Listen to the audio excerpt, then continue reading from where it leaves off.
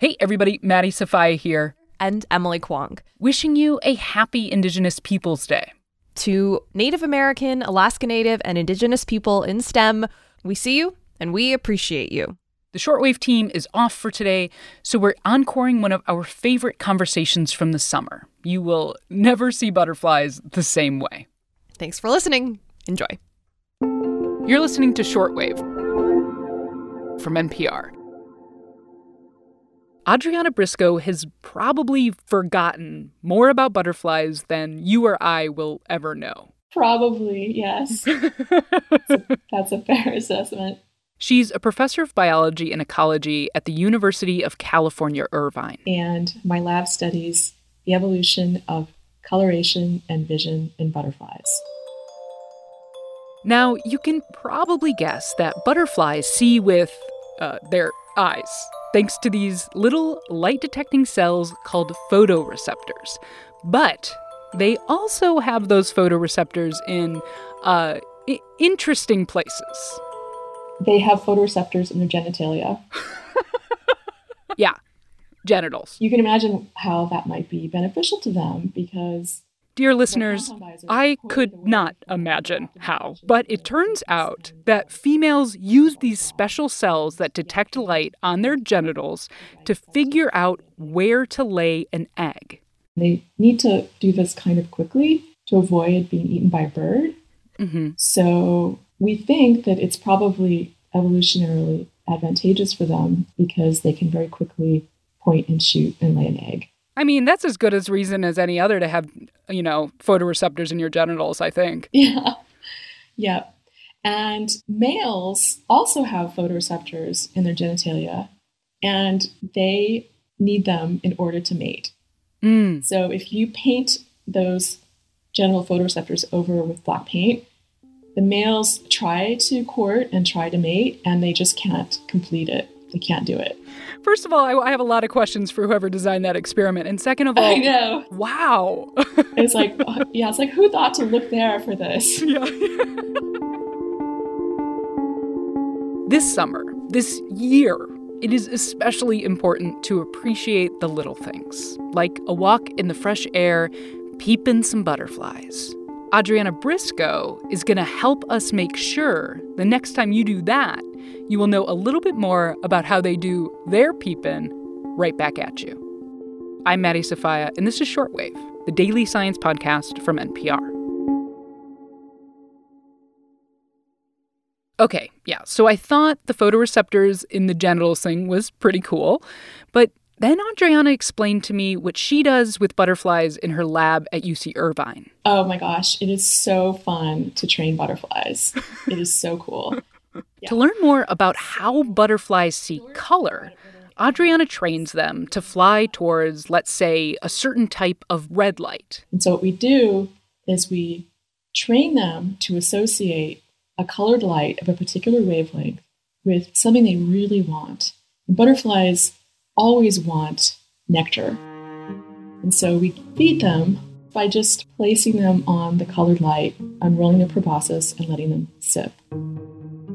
I mean, if the biggest question of your butterfly day is who's going to unroll your proboscis and stick you next to a yummy pile of laboratory-grade nectar, that's pretty good, right? And after about a week, Adriana introduces a second colored light, one they haven't been trained to detect. You give them this choice, and if they correctly choose the trained color, you know that they can distinguish between those two colored lights. Now, there's a little twist to this, which is that you have to test them over a series of relative brightnesses of the two lights, because some insects are positively phototactic, meaning that they love flying toward bright light. Mm-hmm.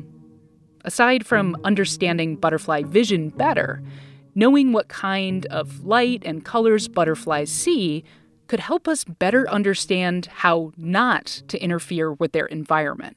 If we want to design buildings and unnatural objects that are sustainable, that don't adversely affect our animal and insect populations, we need to know something about what their sensory world is like. So we mentioned that Adriana has to make sure that the little butterfly isn't just flying towards the brightest light in her experiments. A lot of insects do that.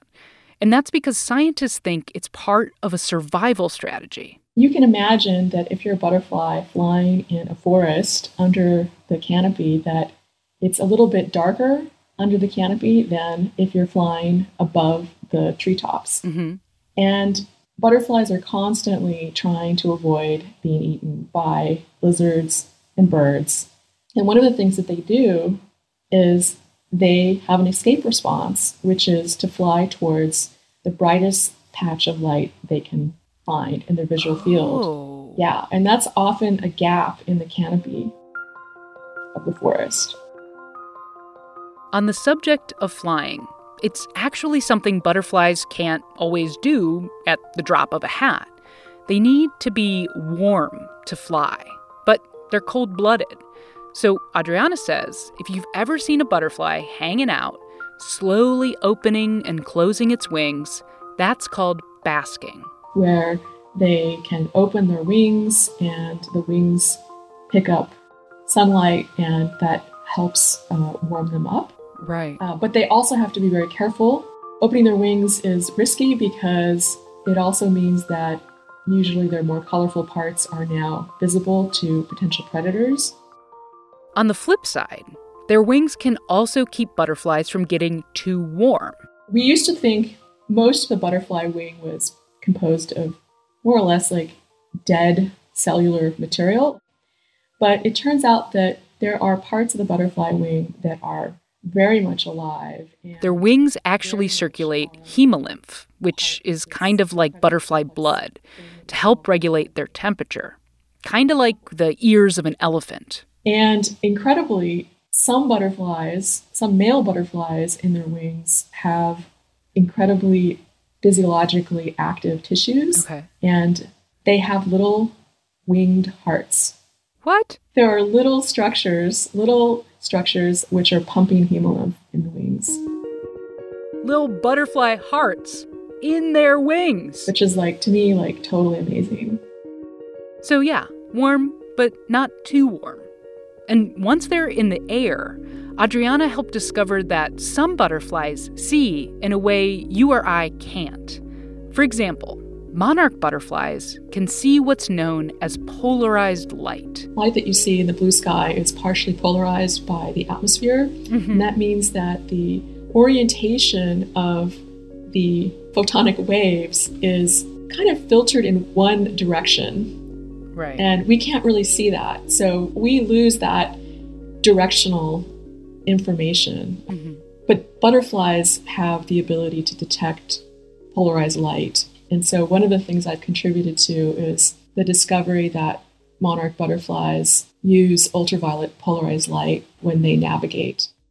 That means they can see ultraviolet polarized light from the sun, which helps them know where the sun is, even if it's cloudy. And butterflies navigate by adjusting their flight pattern relative to the sun while they're migrating. And so it gives them this extra ability to continue their migration even if the weather isn't good. Got it. Awesome. So cool. And of course, that's going to be tied. Adriana wasn't always interested in butterflies. But as an undergrad in college, she knew she was interested in evolutionary biology. So she wrote to a professor in that department to ask if there was an open spot in his lab. And there was. And so the next summer, he and his wife, who was also a biologist who studied butterflies, invited me to join their research groups to spend a summer doing field work in the Rocky Mountain Biological Lab. And I jumped at this opportunity. Mm-hmm. It was just an incredibly transformative experience for me. I ended up being surrounded by flowers and meadows and butterflies. And that was my path to becoming a professor. That summer she spent in the Rocky Mountains made Adriana realize how important teachers are in creating scientists. Not just those two professors who took her out in the field, but the teachers she grew up with, in her own family. My earliest role models were my mother and my grandmother, who were both bilingual elementary school teachers. So they weren't scientists, but they were role models for me in terms of educational attainment. And so I became curious, like, how many of our K through 12 public school teachers in California, where I live, are Latino and also teach science, math, or computer science. So I Googled this and I could not find this information anywhere.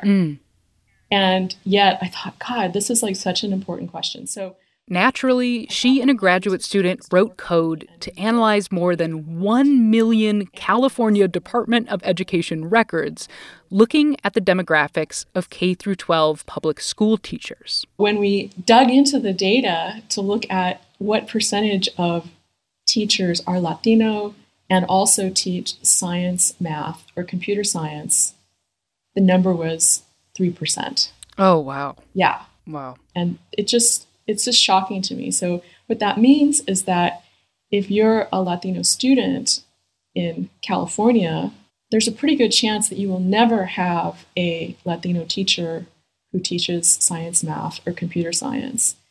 And yet teachers, for sure, are the reason why I became a scientist. Right.